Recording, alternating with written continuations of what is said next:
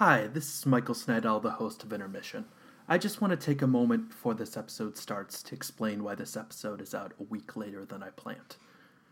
I mentioned this on my personal Twitter, but after discussing with my editor and today's guest, Roxana Hadadi, we decided that it was important to hold it for a week in order to not take any space from Black Lives Matter, the tragedies that are being protested, and the various groups that were bravely demonstrating against institutional and state violence across the country.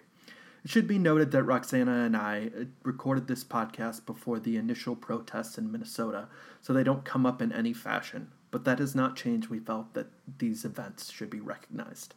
As such, there are many ongoing efforts to help those affected, whether through petitions, donations, participating in protests, or just becoming educated about the issues, but it can be a little intimidating. One great resource continues to be blacklivesmatters.card.co, which includes a vast number of websites and funds who need help during this time. That is Black Lives Matters with an S.CARRD.co. Thank you, and I hope you enjoy the episode.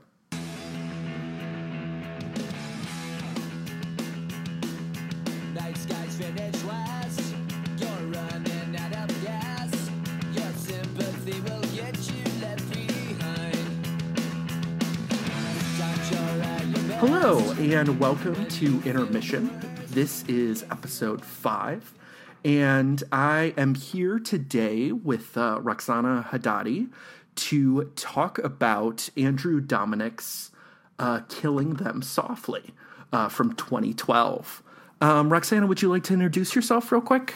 Sure. My name is Roxana Hadadi. You nailed the pronunciation, so excellent job there. And Low bar. I write about, you're good. I don't know. I write about, pop culture and movies and feminism and class and capitalism and all that stuff for Pajiba and every so often the AV Club and Roger Ebert and Bright Wall Dark Room and a couple of other places. But, so I feel like Killing Them Softly is an excellent movie for us to talk about right now in our extremely bleak times. Yeah, it is an interesting movie, but right before we get into that, I'm going to do a quick plug of our sponsor, which is Mubi, which is the streaming cinema. And Mubi kind of has a new announcement in the sense that it used to be 30 films, 30 days, and all of them were curated. And now Mubi has gotten even better as they've introduced the library, which now not only includes films that have recently expired, but a number of different collections that Mubi has had over the years and over the past months. But the movie of the day is called Around the World When You Were My Age from director Aya Koretsky. And it's a Portuguese film that is described thus. At 30, Jiro embarked into a year-long trip taking in the Soviet Union, North Africa, Europe, and the United States.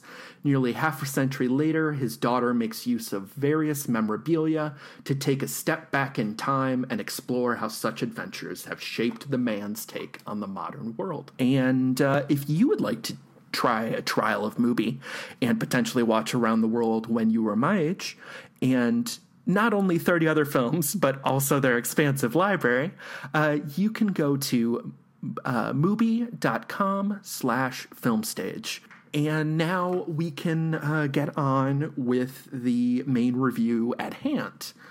So, Roxana, when I came to you, and you were one of the people who I wanted to have on this podcast early on to, kind of talk at length about a movie, the first thing that you suggested was Andrew Dominik's Killing Them Softly, which is for a little bit of background. This was his follow-up to the assassination of Jesse James, and I wouldn't say. All right, I guess I would use the word polarizing for how this movie was received. 100% polarized. I really wanted to know how you're going to get into that. But yeah. I think it's had maybe not a rehabilitation in the last couple years, but I think that people have started examining some of the ways they were talking about this. Like, Roxana, I'm curious, why did you pick this film? Why did you want to talk about it today? I picked this film, I think, because of the reason you said. I think it's been reassessed more in recent years. I think, and this might be, I mean, this whole conversation is going to be sort of bleak, so I kind of can't, I can't like sugarcoat it. But I feel like the movie was incredibly bleak for the time when it was released, which was after Obama's first term. And I think we were still a little bit hopeful as a country then. It came out in 2012, but it very much is an assessment of that sort of hope and sort of a negative critical assessment. So I think at the time, it very much subverted what people's expectations were and what people were feeling. I think now that we're on the other side of Trump's, hopefully first and only, but who knows, on the other side of Trump's first term, I think there is some curiosity about what this movie was trying to tell us back then and how it might link with what we're living through now. But I actually did not even see this movie until last year. It has been one of my boyfriend's favorites, and he kept being like, let's watch it. And I was like, I don't know, I don't know. Sometimes I'm just weird and I say no to things because I love Brad Pitt. I loved Assassination of Jesse James, and for some reason I kept hedging on it. And then after we finally watched it, I think I just sat there like stunned for a couple of minutes afterward because I felt like it so clearly distilled a lot of my own frustrations. So then when it popped back on Netflix, I think a couple months ago, since then, I've basically been like telling everybody like, hey, have you watched Killing Them Softly yet? And then we did a series over at Pajiba about the best movies of the 2010s, and like we voted or whatever. And Mad Max Fury Road was our number one, but I wrote an essay just as part of the series about how I feel like Killing Them Softly captured our generational frustration better than any movie that I've seen in a long time. And I felt like it distilled a lot of our like post 2008 recession resentment. And so I think it's one of these movies that's sort of like Hell or High Water or Sorry to Bother You or even Ingrid Goes West is looking at our idea of the American dream and how flawed that feels under our current circumstances. I'm kind of curious, did you receive any resistance when you suggested this film or when you first pitched this essay as a possibility? No, I didn't, because I think the people at Pajiba who have seen it, I think it's one of those movies where it's very difficult to say that you like it. You know what I mean? But I think once you see it, if you feel invested in that message, which is that the American dream is impossible, and that, as Brad Pitt says himself in the final speech, like, this country is a business. I think if you are on board with that idea, then I think you can understand how this movie captures a lot of those dissatisfied feelings. So, I mean, it certainly wasn't a movie that popped up on like anybody else's ballot. I think it was me and maybe Peter Nava, who also writes for Pajiba, whose ballot it was on. But I think it's one of those movies that we all sort of respected for what it was doing. But I think that it's only with that distance that people have started feeling that way, because you're right. Like, when it came out, it flopped, right? Like, I don't think it made very much money. And I remember that the critical reaction was very negative from a lot of corners. Like, I think a lot of people were like, oh, what are the politics of this movie? Like, I don't know how much this conversation of like the American dream is failing was very supported in 2012. Like, I think people were still hoping that things were going to get better. And so I think to have this movie that ends with, you know, Obama becoming our candidate in 2008 and Brad Pitt's character mocking that, like, I don't know if people were very interested in that messaging back then. Yeah, I mean, I think that's an interesting question.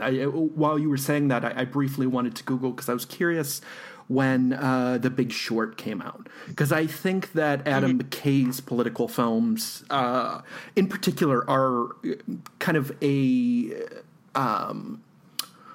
a bad version of this certain type of political film. And you know, I think you're right. I mean, looking through your essay that you've been speaking of, you already mentioned Hell or High Water, but then you mentioned Sorry to Bother You, Winter's Bone, Green Room, Widows, Ingrid Goes West, and The Farewell. And I think it is interesting to point out that you didn't do many crime films here. And there is, it's kind of weird that I had actually, there's two things I had forgotten on this second watch.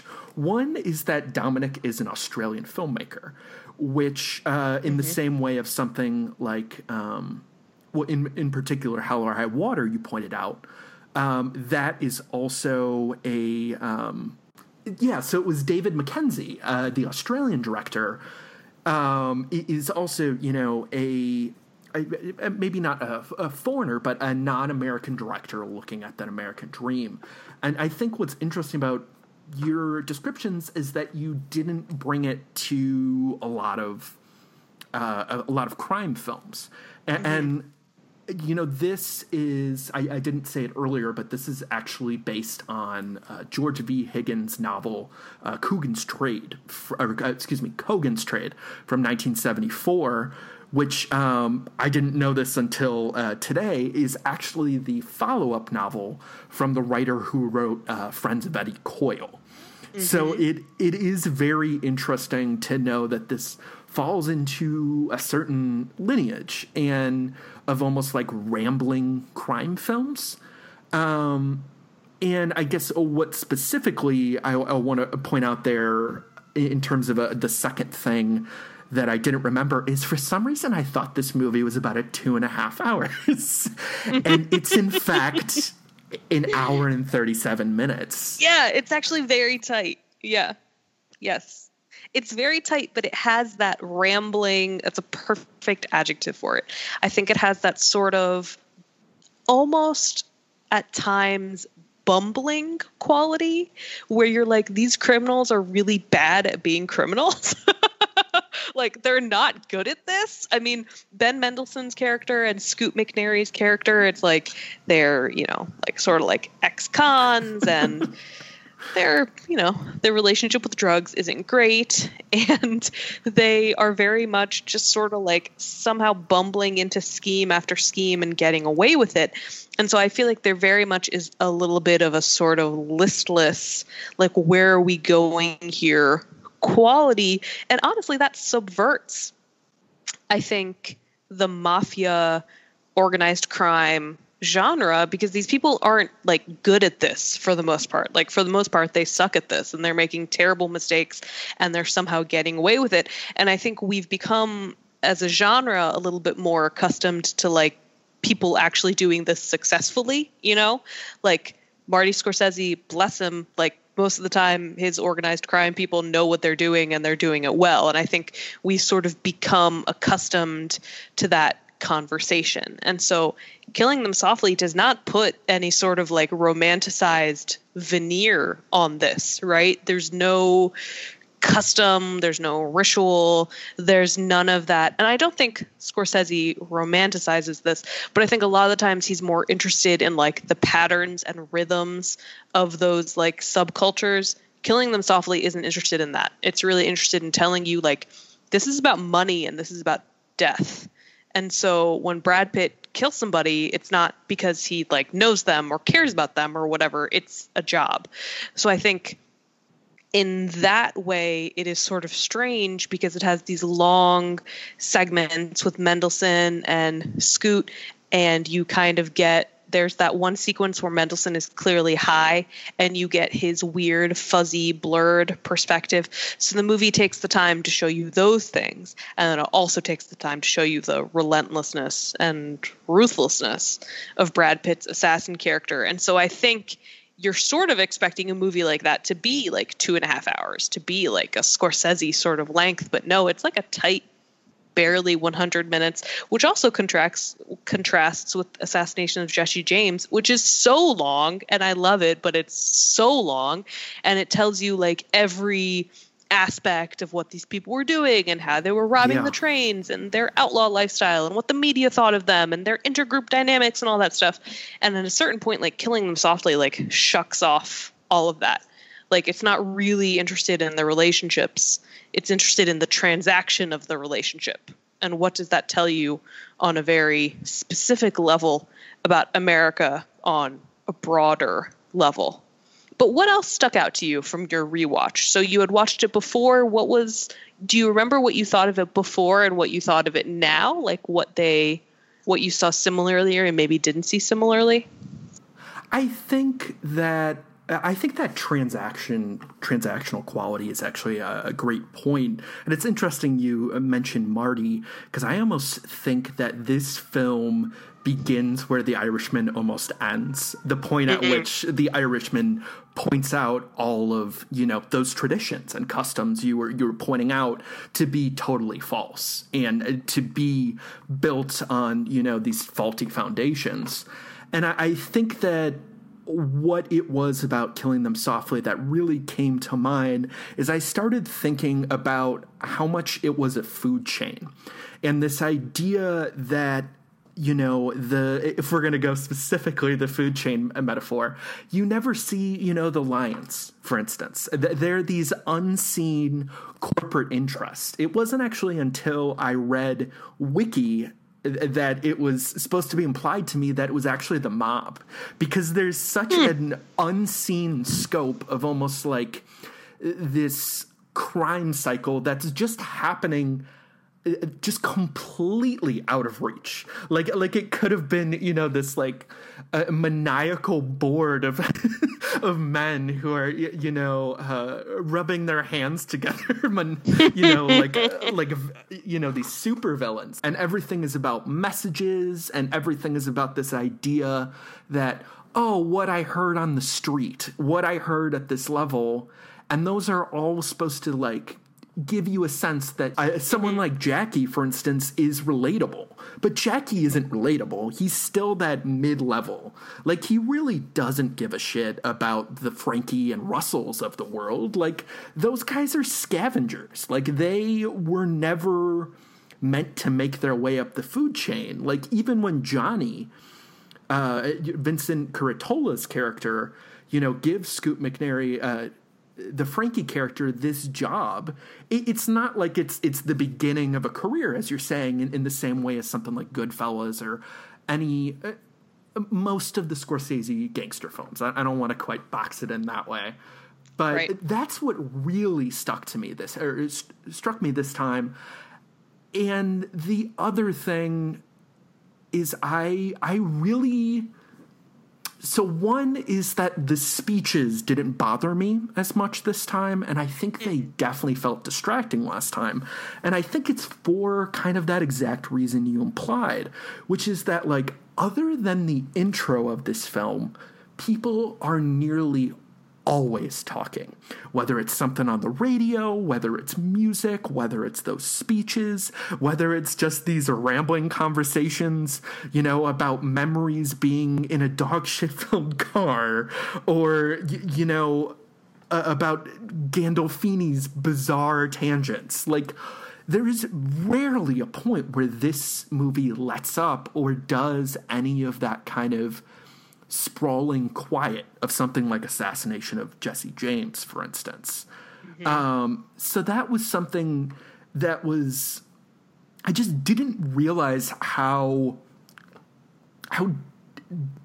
dirty and to the point this movie was. And I think that made me just kind of slide through any of the ways that the pull quotes intersect in at times pretty obvious ways. Like, I have to admit, there were a few points where they timed it in a way where where I cringed a little bit. You couldn't just make it a little more indirect.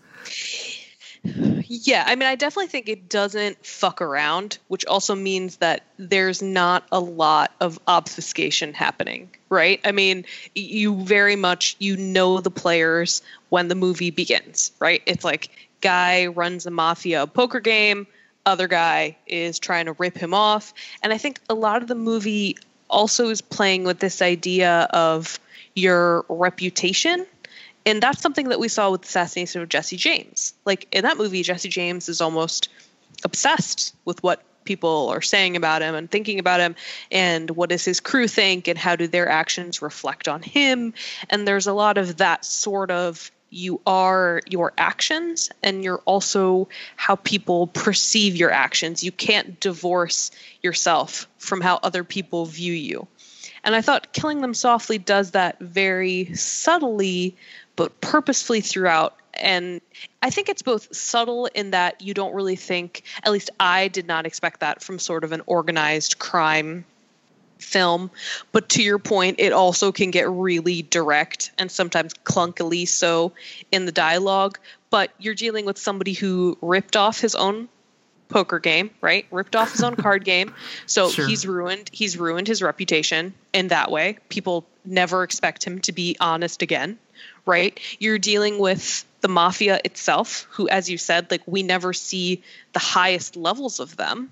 Like, their surrogate, the person who most clearly represents them, is the Richard Jenkins character, who we never get a name. You never get a name for him. He's just known as the driver. He takes meetings in his car.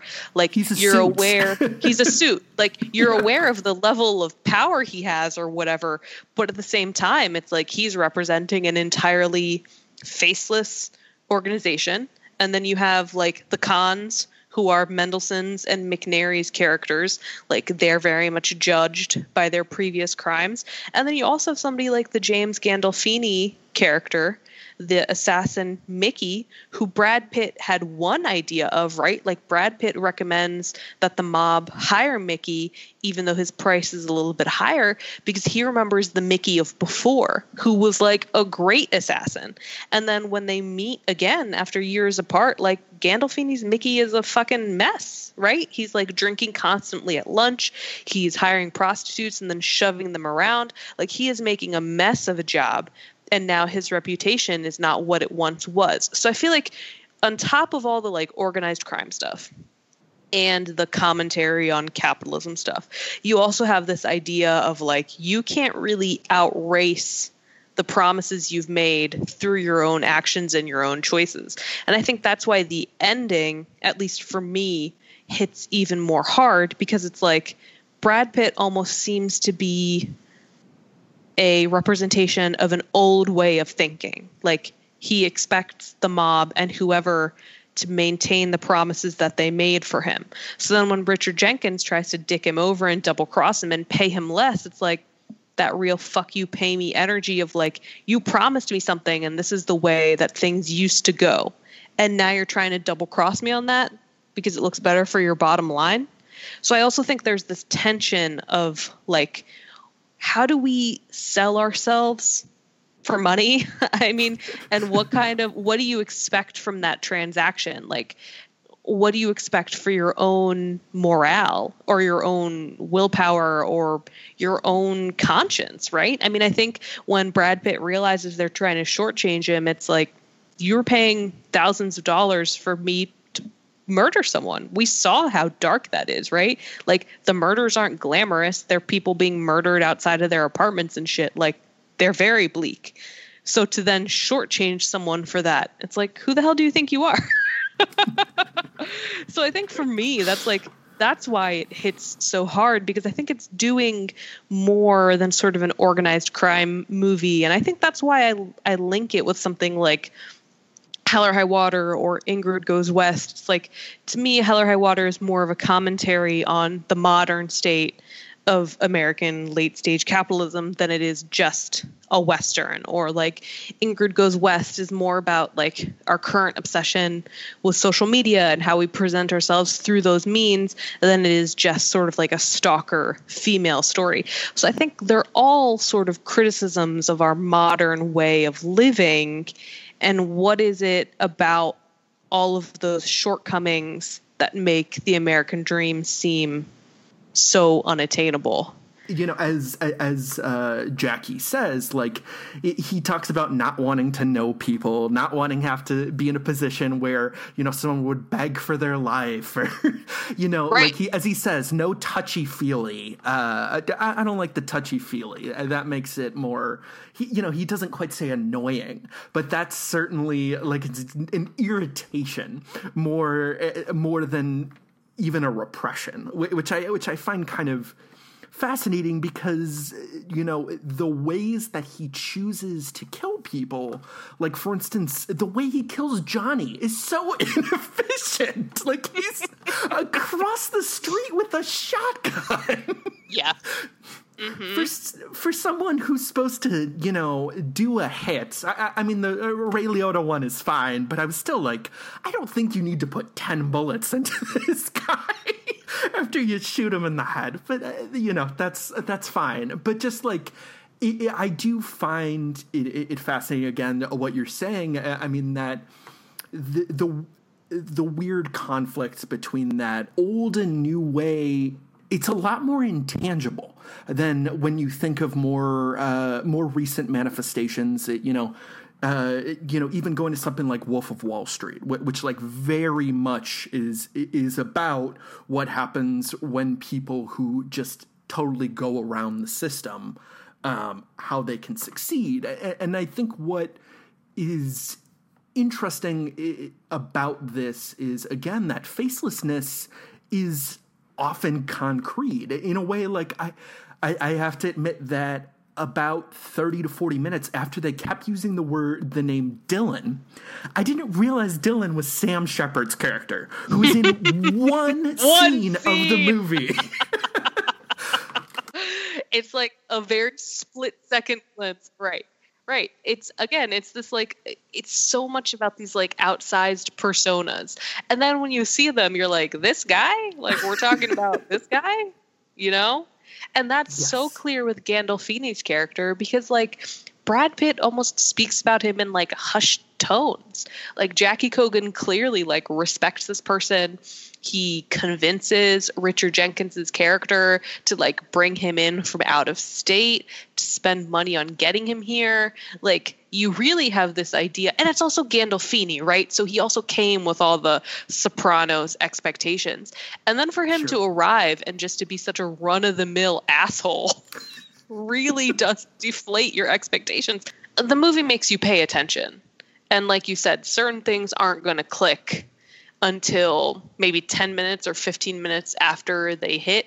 But I liked that, because it made me feel like the movie wasn't holding my hand. And it was really inserting you into that world and making you do the work of catching up with who characters were and what their motivations were. But I do see your point.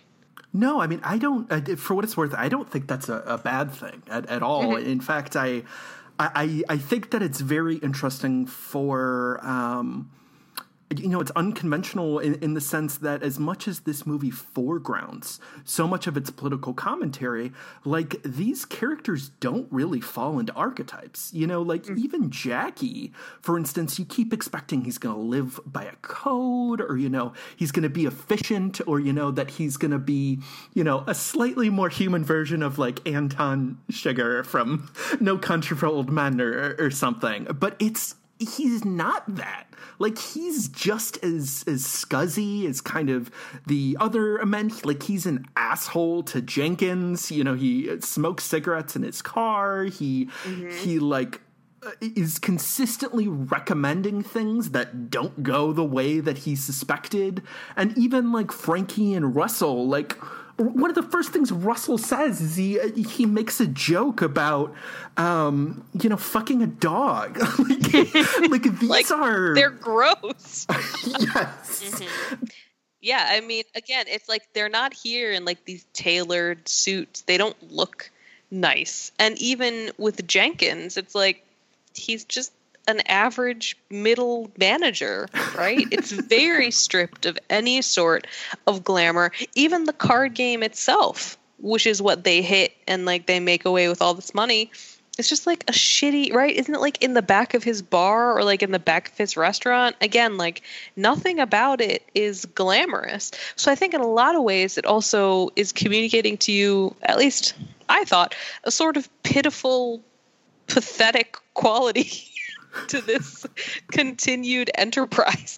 Like it doesn't make organized crime look cool in any way. It just looks like a bunch of men playing around at what they thought would be cool. Yeah, I think that's interesting too, in the almost way that it seems to be constantly aware of that, like going back and forth between, for instance, like Marky's place in this, where everybody knows that he,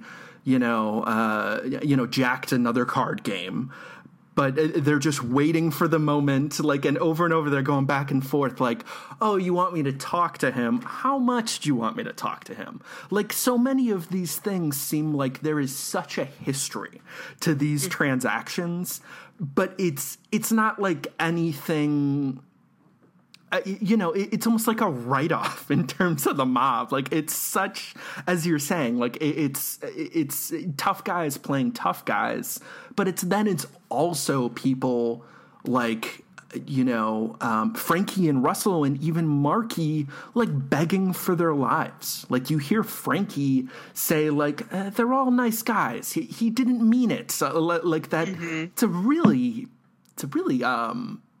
a really emotional scene. I sometimes forget how good Scoot McNairy is because he's so often put in these character roles. And he's just, he's so good and just kind of like, he just like wrings himself out. He's such a drained human by the end of his performances. But yeah, I'm sorry. My point was though, like, that back and forth between these guys, this guy has a business, this guy has a bar, these guys are just from around the corner, like, or even like Brad Pitt walking past a shootout on a block.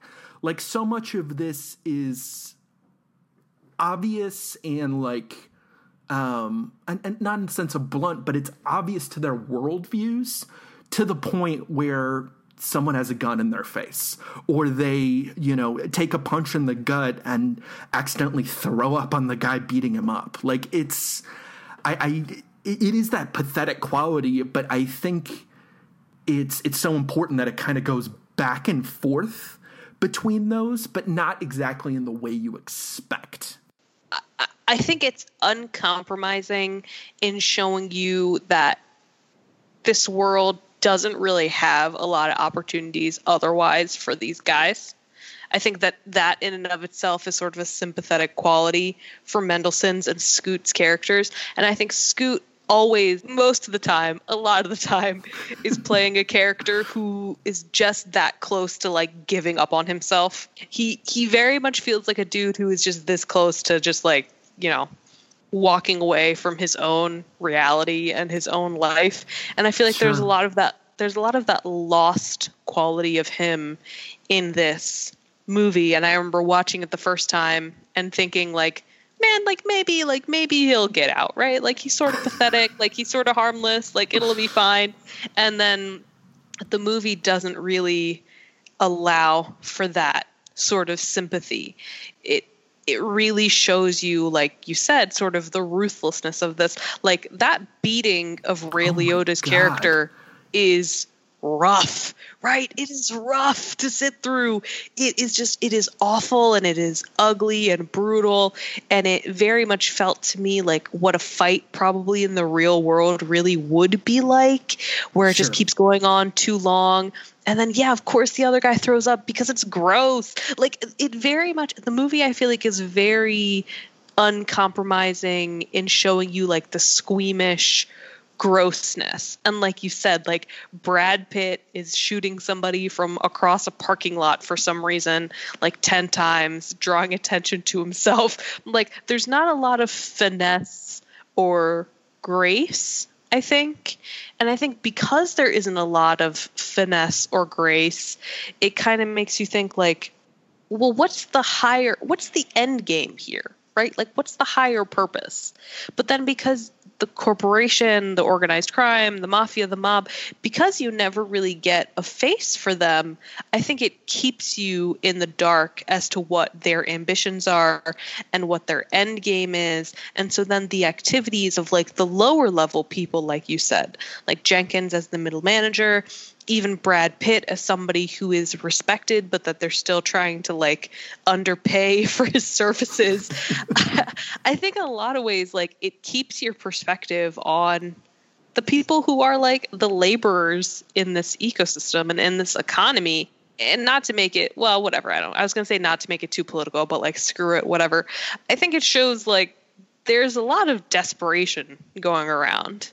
Like, desperation that makes people do stupid things, like rip off a mafia card game, and desperation that makes people do things that are morally pretty fucked up, like being an assassin. So I think it very much is also a commentary on like labor and what we're willing to do and what we get pushed to do that I think is sort of uncomfortable for people. Like I was reading a few reviews that came out when the movie came out, and it was funny how a few of them would just be like, I guess this movie is political, with almost like a shrug emoji. And I'm like, of course it's political. Like everything's political. Like how can you not listen to Brad Pitt's speech at the end and like not think it's political? You know what I mean? So it's very interesting, I feel like, to go back to some of those older views and see what people thought this movie was or was not about. Well, to speak directly to that, we were talking a little bit about how perceptions have changed, or you were asking me how I reacted to this film differently. What was your interpretation then of the constant Bush and then finally the Obama speech? As I was saying, it's so much texture for me that I'm not sure what to even make the interpretation of, perhaps because I've just become so jaded with politics, or like Obama's presidency even now has such a strange retroactive tint. Yeah, so like I'm just curious, what do you make of those speeches now? Did you take them kind of as is? I mean, I think having the right, and one thing we haven't talked about is that like there is this constant backdrop of the election happening. And so you have like Bush speeches in the background, and then you constantly hear snatches of like Obama speeches, which were very much the time about like hope and a second chance and coming together and stuff like that. And for me, what I thought the point of that was to analyze, does anything change? And I know that's a very loaded question, especially right now, but I do think, though, that in that context, the movie is making the point that, like, not much does change on the ground for these sort of people, for a certain segment of working class Americans and for a certain kind of laborer, right? I mean, like, the entire point, I think, of incorporating those moments are to show that, like, as much as we are subject to outside forces or whatever, we're ultimately still the people who make choices for ourselves and who assume certain responsibilities and who do certain things. So it's very interesting to me at the end when it's Jenkins' character who seems more on board with the possibility of hope and change, somebody who works for the mob and who probably has a pretty secure position, middle management position within the mob. Like, he seems more willing to go on this journey of hope and change and to buy into that ideology. And then I think you have somebody like Jackie, who probably isn't swayed by any of that, who is very much consumed with his own survival, who doesn't buy into any of it. And so I think it's really about, like, what stories do we tell ourselves about America? And then as an individual, where do you fit within that? And how do your efforts fail at that? Because I think Jackie is seeing his efforts fail. Like, he did his job, he had a contract, he fulfilled it. And then when it comes down to it, he still has somebody in his face who he's met with time after time, trying to swindle him out of something he was promised. And that's supposed to be a good relationship, right? Like, he's supposed to be a good employee. So I think it's about this sense of, like, we can speak very broadly about hope and change and wanting to make things better. But, like, is that possible in a country that is set up like this? For me, it hits harder than something like The Big Short, which I actually like. Like, I don't really mind McKay's movies. Like, I think critical conversation around him has certainly shifted. But I think that he has his own points, and a lot of times they're a little more jokier than I would like. Like, sometimes I think that he simplifies things to a certain degree, which might not be useful. But at the same time, I do think that The Big Short and this movie and Vice are all sort of telling a similar sort of story, which is that, like, we really desperately want things to be better, but a lot of these systems just play out over and over again, and the same cycles happen over and over again, whether we engage in them or not. Like, at a certain point, your individuality doesn't matter to the broader system. Well, the first point I want to make is I'm realizing, do Frankie and Russell, I watched this hours ago, how can I not remember this? Do Frankie and Russell ever respond to anything about the election? No, I'm I don't thinking think so. No.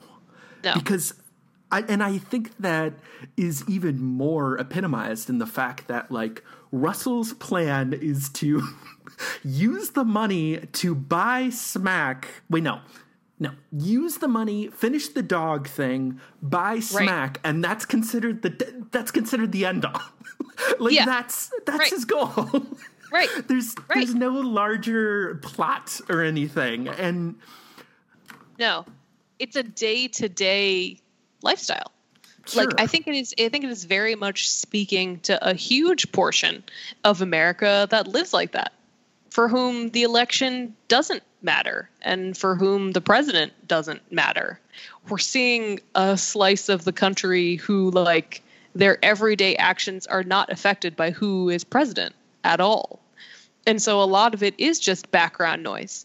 And so I think when Jackie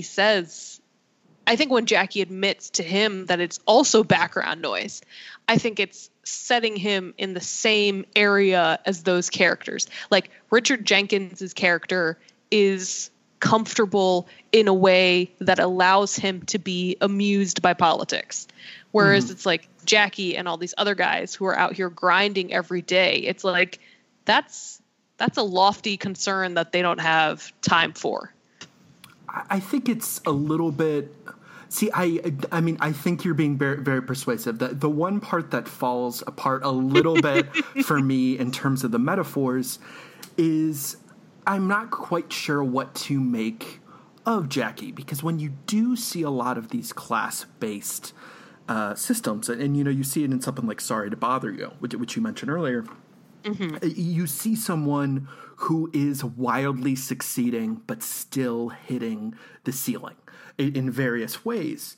And Jackie, he's almost a fuck-up from the word go. Like, he's not really this put-upon, oppressed person, which I find, again, fascinating and might be part of why I have heard specific complaints that, it's both all a metaphor but doesn't totally fall together, is, again, it doesn't align with the usual ideas about these, almost like, not moral opposites. What am I saying? I guess class opposites.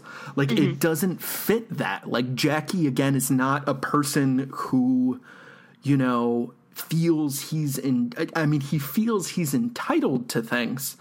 But he also hasn't earned it in the way that a lot of other class-based things I'm realizing focus on, like almost in like a stack deck way to show you, look how these people are oppressed, which I guess that gives even more credence to what you're saying, in the sense that, like, these are all flawed human beings and the system doesn't care about them, whatever their struggles are.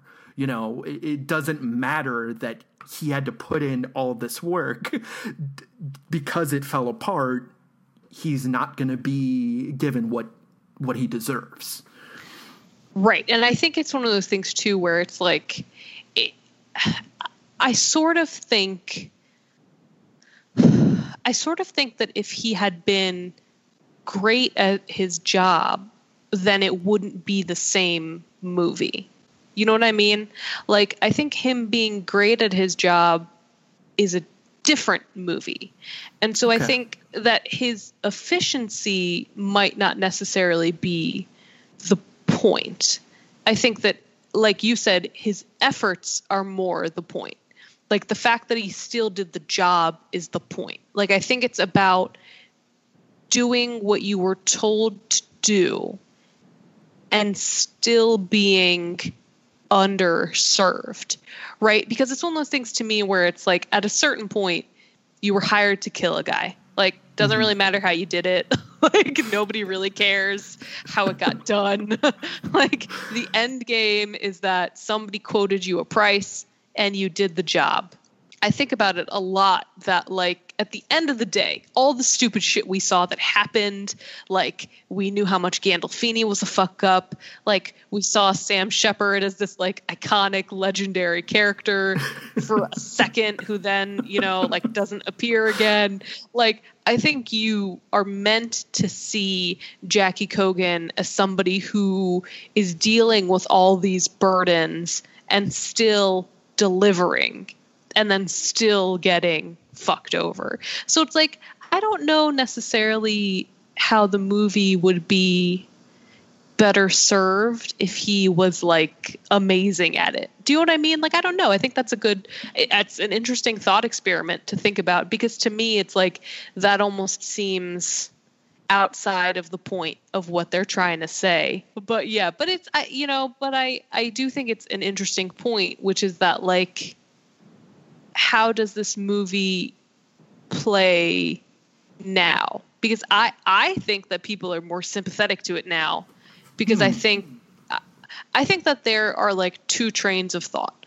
I think that a lot of people look back on the Obama years as very perfect and unproblematic, and I think we've romanticized them greatly because the Trump years are so fucking rough.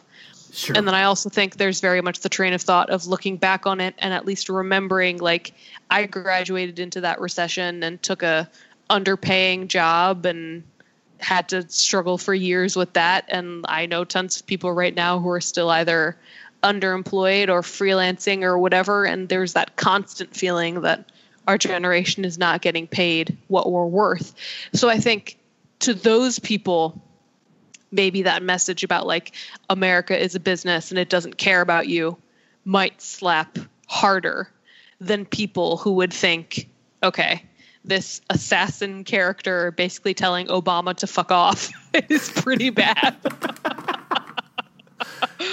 But yeah, I mean, I definitely think there are two very distinct readings there, and it's sort of interesting to see how much they diverge. It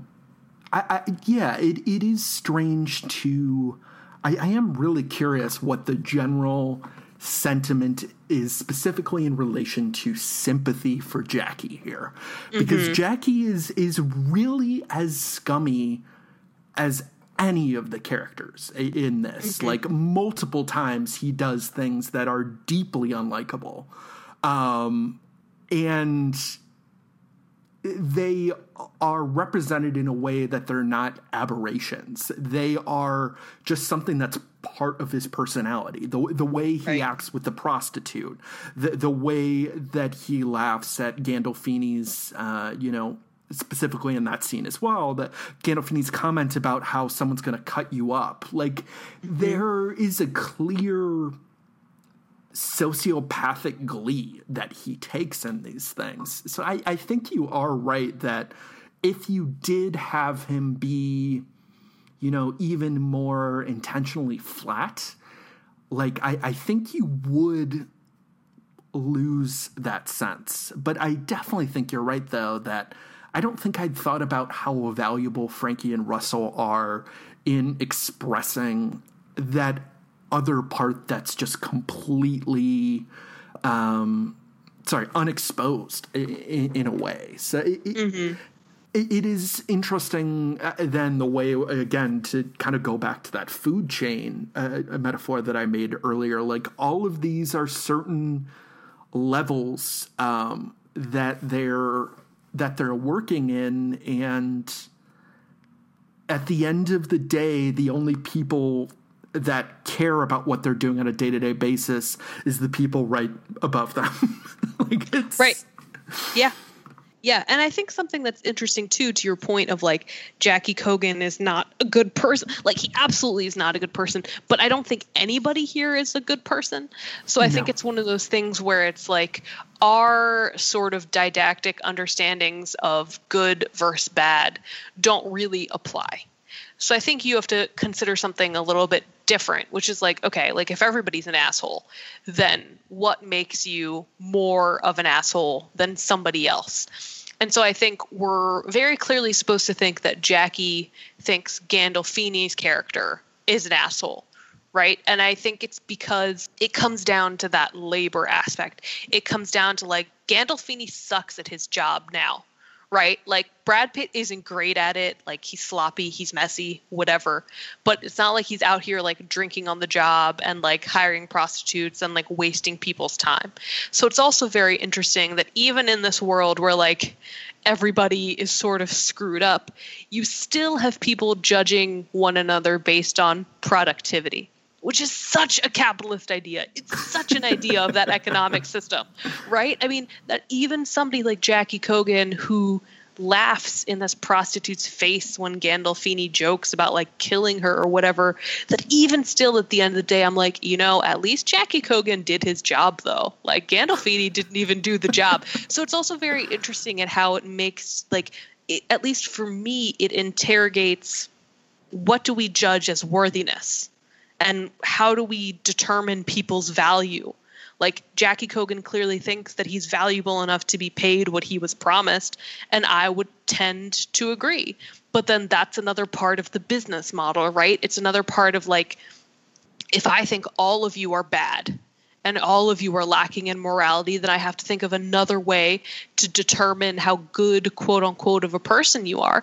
And we're so used to this sort of like capitalist, economic, productivity, efficiency thinking that like we're not left with anything else.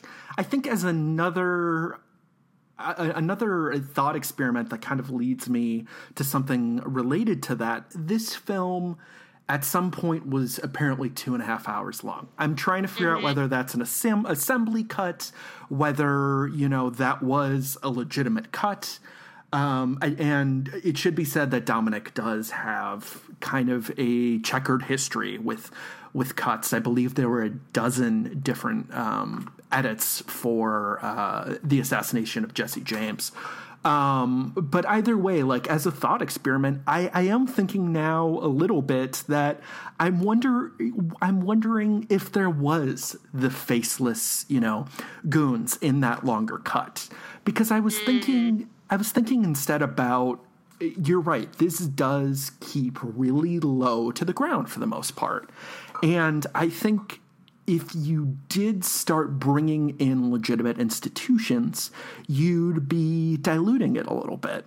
I think, again, if you lose that certain ground level, almost subterranean quality to the film, I think you lose that point. Like, I'm really fascinated. I really want to know the story of what that 2.5 hour movie was and whether it had a different, not necessarily shape, but texture. Yeah, like I'm curious, like would we ever see Richard Jenkins going back to his superiors? Because I feel like that could be sort of an interesting thing to see, like who these people are. Like everybody in this world has a boss, right? Like even Mendelssohn's and Scoot's characters aren't operating out of their own volition. Like they're leaked that information by Squirrel, right? And Squirrel basically like sends them to go do it. So it's like everybody here is under the heel of somebody else. So I think it would have been interesting maybe to see Jenkins go back to those superiors and to sort of give us a broader idea of what the chain sort of is. Like you said, it keeps its focus very low to the ground in a way that is sort of like pathetic, but it does make you think like what these people will go to and like the extremes that they'll go to just to like survive. So I think that again fits into this idea of like, this is very much a movie really about the recession and about like how that impacts people and that sort of like economic disparity and loss and how that shapes and guides our actions. So it's funny. It's like we keep going back to this. Like I do think it's an organized crime movie. I mean, you can't argue that it's not. Sometimes I think that its interests are not actually within organized crime. Like I don't actually think it cares about telling that story. I just think that Dominic found that like an interesting way to get people to watch it. Because I think about all the marketing was like I think all the marketing was like Brad Pitt and that shotgun, and then people saw the movie and it was like Brad Pitt's actually killing people for like maybe 5 minutes, maybe 10 minutes. Otherwise, It's just like you said, those lengthy negotiations in the car with Jenkins's character. Like, so I wonder what other fields or industries you could sort of apply this thinking to, but I just think the organized crime world probably gives it a romanticism that we expected, and then to see it so thoroughly subverted is sort of making its own point. Yeah, no, I think that's totally fair. I think, I guess what I'm really honing into is that I just think that this movie is energized with an anger that I think even a lot of films at this time didn't have. Like there was still a certain idealism. I mean, even like moving forward to Big Short, like Big Short in the middle, as much as it has, you know, kind of a comedic Michael Moore style lecture, like it is still very much at the end being like, we can go off into the sunset if we change this and if we recognize this. And this film, like, to the last second is not that. Rejects that. And it's just fascinating to me watching this and even being like, you know, maybe it couldn't be exactly transposed to right now, but it's getting at something with that I feel like some other things have felt kind of toothless. I think that it's getting at something. I think for me, it gets at something that's outside of politics, which is why I think that it inherently is mocking both Bush and Obama. I think it's mocking the idea that our modern political system could solve any of this. And I sort of sympathize with that viewpoint. And so I think that it's poking at the idea that either party has the answers for helping people, like you said, so low to the ground, so subterranean, the kind of people that any functioning society would consider like a lost cause, right? Like assassins and drug fuck-ups. Like, I think that it is making a point that like the problems of these people are not what concern those people. There's a huge gap there. And at a certain point, it's like you are living in two different Americas. And the political system doesn't really apply because their solutions don't really apply to you.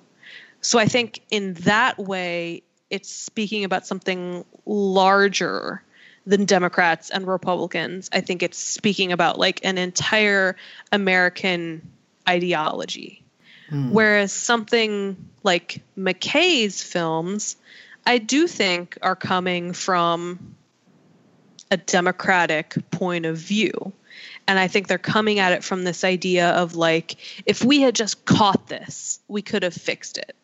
Or like, if Donald Rumsfeld and Dick Cheney and all these people just weren't in power, then maybe the wars in Iraq and Afghanistan wouldn't have happened.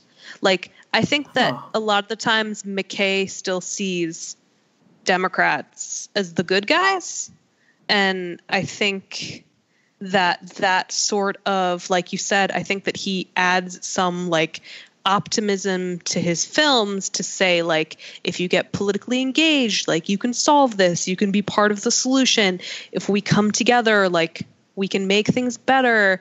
And I think you saw this too in the ending of The Laundromat, Soderbergh's movie, where you have like Meryl Streep's character shedding off her brown face, which, God, I hated that. But then speaking directly to the camera about how, like, just get involved and like pay attention to local politics and like we can make a difference. And there's part of me that feels like in my worst days that all of that is just incredibly naive. And it doesn't speak to larger systems of power that make America America. So I think Killing Them Softly is tapping into some of that. And I can understand how repellent that can seem to people who trust the system and believe that people with good motivations can make a difference. But I just think that the movie is sort of rejecting that. I think it's saying that when you go high enough into how these systems are run, we just don't fucking matter. And that is very bleak. but like, yeah. I am really curious in a way to see the political films from the generations coming up right now, because they are living in a world where everything seemed to... They were born into this world. It's not even like they presently saw it happening. And it's almost like they've like been born with this certain burden that they caused in some way. Like it's really fascinating to me that it's strange that I'm coming to that from Killing Them Softly, which is almost entirely about older generations. But it's nonetheless something that I can't help but jump to wonder what these next generations, their version of a political film is going to be. Mm-hmm. I think both Killing Them Softly and any potential films that are from like the Gen Z perspective. I mean, I think all of these films are sort of asking the question of like, what do we inherit? Right? I mean, like, I think that Killing Them Softly is looking at it from like like, you're going to vote in this guy who promises hope and change or whatever. But like, what do we inherit from that ideology? And like, what is our point supposed to be within it? Like, how are we supposed to operate within that world? How does it actually change how any of us live? And how does it shape us moving forward? And then I think with Gen Z, it's like, they are born into this world that like was already shaped by 9/11, is already shaped by a surveillance state, is already shaped by this current administration and, you know, like all the drama and shortcomings of that. Like, I've seen from certain people that I follow online where it's like, is growing up right now the closest an American generation has come to growing up in like an authoritarian state? And it's an interesting question to consider in terms of like, what does that do to art? Because like for a lot of us, it's like, you know, like our parents' generation said something like All the President's Men, which is about like tracking down a problem and solving it and making theoretically the world a better place by bringing people to justice or whatever. But like, what crazy idea, right? But it's like, I don't know what movie Gen Z tells about this current time, which is like sort of why I think that like it defies parody and like it defies a recreation for me, just because like I guess I don't know what commentary you can make about right now that isn't incredibly upsetting. I don't know. And so that's why it's like something like Space Force. Like Space Force hits Netflix tomorrow. I'm like, I don't really want to watch a comedy about this like ridiculous branch of the military that for some reason we now have. Like, it's too soon. It's not funny to me, you know? Yeah, I've thought about this a lot in relation to history books and like, you know, so much of what we're living through was going to be in history books, but my entire life has been like, oh, this is going to be in history books. This is going to be like, I'm waiting for the moment where it's just like we hit a lull where it's like, you know what? This isn't interesting enough for the history books. Like, give me that. Yeah. But no, it's like we lived through 9/11, the wars in Afghanistan and Iraq, which are still going on, the economic downturn, the next economic downturn, the Islamic State, and Trump, and all the shit that has entailed. So yeah, I mean, it's like, it's very weird to think about like how that has all shaped who we are right now.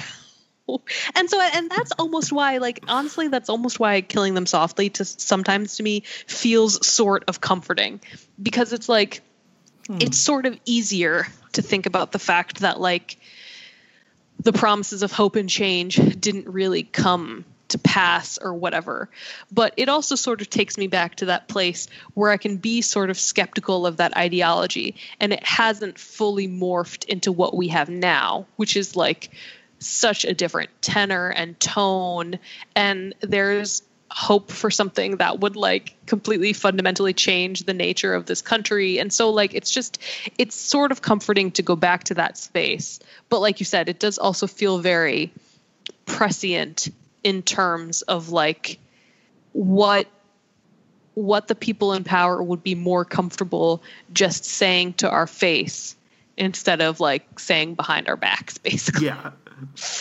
But yeah. So yeah. No, I think that it's on Netflix. It's on Netflix. Anybody can watch it. It's on Netflix. Also, their vision of the world is far more coherent than ours, so that's a little comforting. Yeah, slightly comforting. I mean, Brad Pitt's still pretty handsome in this movie. You know, if that's what needs to get you to watch it, he's very handsome. And yeah, there you go. But you are right. Ben Mendelsohn is very gross. Mendelsohn, who normally is very attractive, is very gross. Yes. Oh, yeah. God, he needs a shower. It just bothers like all me. The showers, every shower available. It's just like he gets the money too, and then doesn't shower, and I'm like, no. What are you doing? You have the money. Oh, I know. I totally agree. But no. Still talking about fucking dogs or whatever dumb joke he's telling in the beginning. So gross. I think that's a good place to say. Are there any final thoughts you wanted to talk about, Roxana? No, I mean, I do think it's one of those movies that I don't want to say it's grueling, because I legitimately do enjoy it and how it's built and like the technical aspects and everything. I think for me, just looking back on it, I'm like, where does Dominic go from here? Right? Because like his career has sort of stalled out, but I think he made two very interesting portraits of like what we prioritize as Americans. And so I'm sort of like, where did you go? Can you come back to us? Like, what happened? What happened? Please come back. Thank you. That sounded like a plea at a certain point. That stopped becoming a question. Yeah. Maybe that's the real question, is like, do we get a movie about this time from Andrew Dominic in like 4 years? Maybe. I mean, I'm okay with that. So yeah, it's my closing thought. Finally, we've kind of mentioned a number of things, but Roxana, is there anything as kind of a final bow, is there anything that you would recommend that you feel falls into this? Anything you didn't get a chance to mention or anything like this, or would be, a thematic companion or somewhere else to go after this? I kind of list some of them in that piece that I wrote, and you read them off earlier, but I do think probably Widows would be a good choice, because I do think that also speaks to sort of the world of organized crime and the economic downturn and some of the sacrifices we make to change who we are to survive. So I would always suggest Widows. I would always suggest Sorry to Bother You and Hell or High Water. I think any sort of movie, I think, that tries to tackle the 2008 recession and lingering economic effect I mean, I think it tells you something about where we are as a country right now and what we're still struggling with in a way that maybe, like you said, The Big Short doesn't. And I think that's worth it. And you know what? I also would say, I think really that McKay's The Other Guys almost does it better than The Big Short in terms of like looking at what we prioritize and honestly who we trust with our money and how that might be a mistake.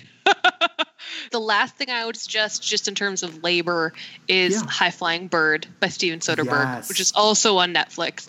I think that movie also has a very poignant analysis of labor in this country and the power that can be exhibited by individual people in the face of like these grand, gargantuan, wealthy institutions that might not care about you on an individual level. And also like 90 minutes. So, I mean, what are you doing? Just watch it. Can't go wrong. It's so entertaining. Yeah. High Flying Bird's great. Yeah. And finally, to kind of close us out, where can we find you these days, Roxana? And you're welcome to plug any recent pieces. I know you had a few this week. Oh, thank you. I mean, you can find me on Twitter. It's at Roxana, ROXANA _Hadadi, HADADI. I've had some recent stuff hit. If you would like to check out my work on RogerEbert.com, I recently wrote something about revisiting Good Will Hunting in these times and how its healing message sort of feels more relevant now than ever. And you can find my stuff at Bright Wall Dark Room. I wrote recently about Mira Nair's film The Namesake and sort of my personal relationship with it. You can also find me at Pajiba and the AV Club. So yeah, a lot of different places. And if you followed, that would be cool. You can find me on Twitter at @Snidell, Letterboxd. I am thinking I will put it out there, and please give me feedback about it. I would love some ideas for Patreon perks that you all would like. Because as it is, we are putting this on Patreon for a couple days and then making it public. But we've had some people join, so that's lovely. And I'm so sorry that you're in our Slack now. And so please let me know what even appeals to you about a Patreon, or maybe you hate Patreon and don't want to help, but that's fine. And our next episode of the regular Film Stage show is You Don't Know Me, which is the documentary about Showgirls, and we are having the director on, and I'm extremely excited about that because I've seen Showgirls about 25 times. And then our next intermission episode will be Cold Water with Vikram Murthy. Thank you so much, Roxana, for joining me today. Yeah, thank you. I really appreciated it. And thank you for listening to my ramblings. You're always welcome back on either show. And thank you so much to everyone who stayed and listened to this episode of Intermission.